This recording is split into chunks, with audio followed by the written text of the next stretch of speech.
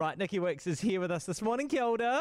Kia ora, Jack. Oh, you've got a perfect long weekend recipe for us, and a long weekend recipe for when it's wintry and cold and crisp like it has been this week. I think this is a real warmer.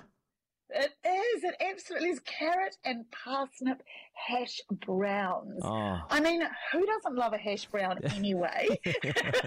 Who doesn't? But look, these carrot and parsnip ones, I wanted to really celebrate some of these winter veggies. Yeah. Carrots in particular, Jack, you know, we have those all year round, so I think we really miss out on the specialness of them when they're really in season. Right. So a recent trip to Owakune for me meant that I bought one of those huge big sacks that you can get for sort of $7 with enough carrots in there to last me a year, and they're just the sweetest, freshest, most beautiful carrots.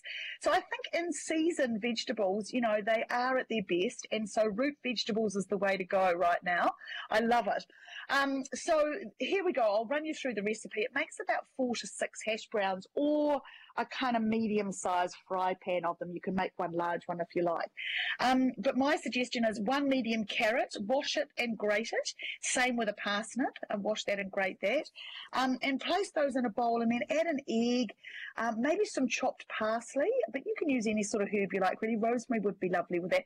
And mix it in with a fork, just kind of whisk it up a little bit. Season it really well with salt and pepper. I'd have to say, if you don't eat eggs or you don't want to eat eggs, you can leave the egg out of here, but I would add in half a potato.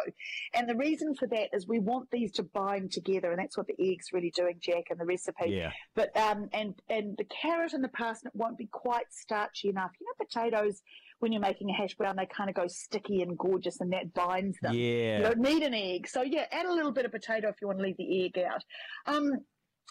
Heat, I think people are always, you know, we got stuck on these non-stick pans a while ago. Oh, excuse the pun.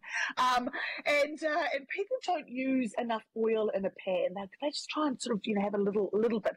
I say use lots of oil for these, because you want them crispy and beautiful. You don't have to deep fry them, but, you know, heat it to sort of medium hot. Spoon the mixture into there and either, as I say, one large or individual little hash browns. Don't try and do them all in one batch. Yep. Leave enough space around each hash brown so that it's got air to circulate. That'll give you that crispness. You don't want to stew these.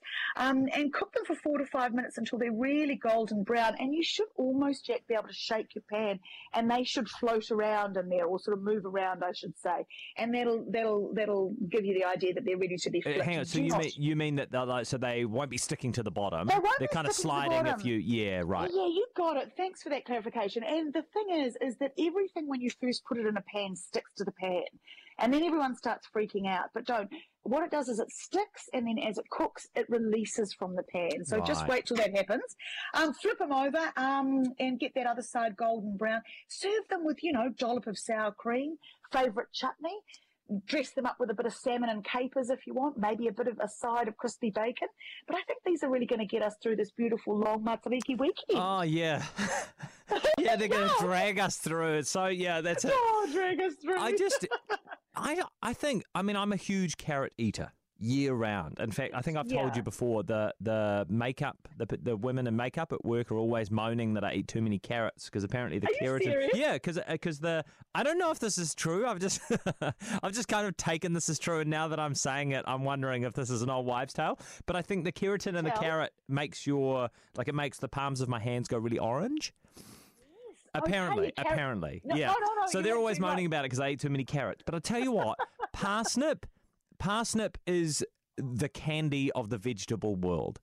Parsnip, I just think is just delicious. Like, you think that potatoes are the top of the pile, and then you get a parsnip, and I love that you love them so much. You're right. I've been focusing on the carrot, but parsnips, and of course they have those carrot qualities, but also parsley.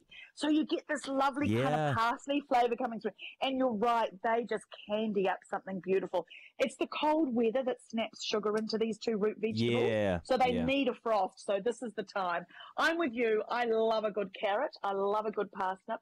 And this sure beats the carrot and parsnip mash, which was of my childhood. Make them crispy. Oh, Oh, it sounds so good. Hey, thank you so much, Nikki. Have a wonderful Matariki weekend. See you next week.